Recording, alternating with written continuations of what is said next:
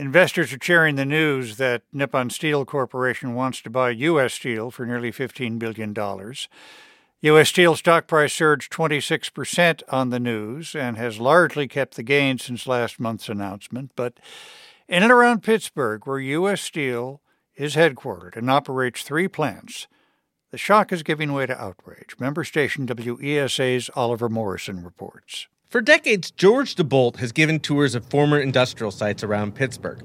To understand why the proposed sale of U.S. Steel is causing such a firestorm, DeBolt suggested we drive to Homestead, just south of Pittsburgh. An open-air shopping mall now stands where the world's largest steel mill operated until 1986.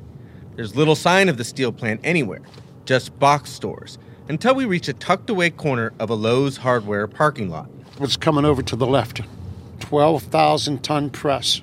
The 120-year-old press is a behemoth, 2 stories of crushing metal hydraulics. It was used at the end of the steelmaking process to flatten massive steel slabs into sheets. DeBolt reads from a small sign next to the press. Many World War II battleships were outfitted with armor plate from this press, including the USS Missouri, the ship on which the Japanese signed the Articles of Surrender that ended the war. In those days, DeBolt says, U.S. Steel became synonymous with U.S. might.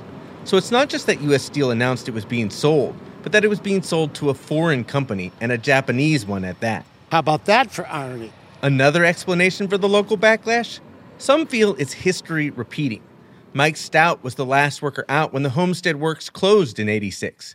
He was also the plant's union representative. Was tens of thousands of steel workers lost their jobs illegally, were denied pensions, were denied severance pay, and the result was the complete, utter destruction of the Monongahela Valley. Many towns in the valley never recovered from the economic decline and still suffer health problems from the last few operating steel plants.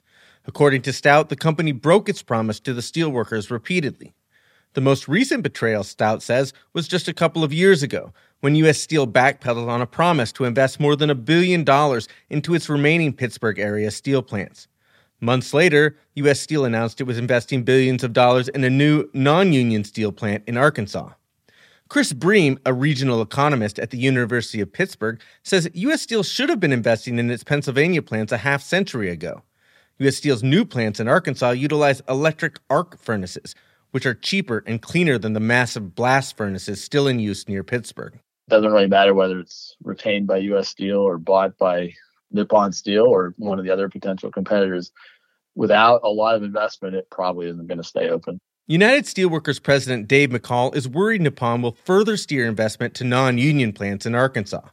And he says opposition to a foreign buyer is a matter of principle, even if Japan is now one of our closest allies. We've got to be able to make things here in America and control things here in America.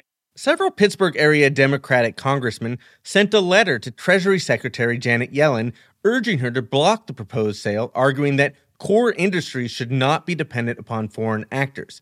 Even President Biden has called for scrutinizing the sale.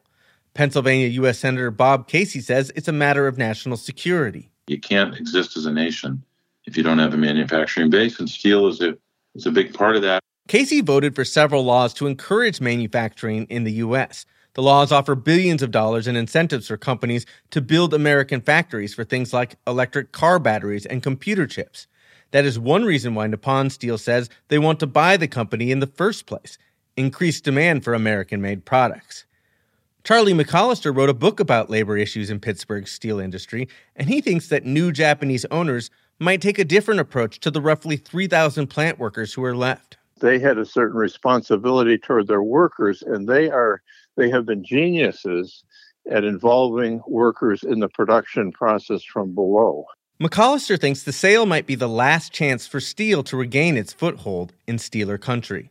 For NPR News, I'm Oliver Morrison in Homestead, Pennsylvania.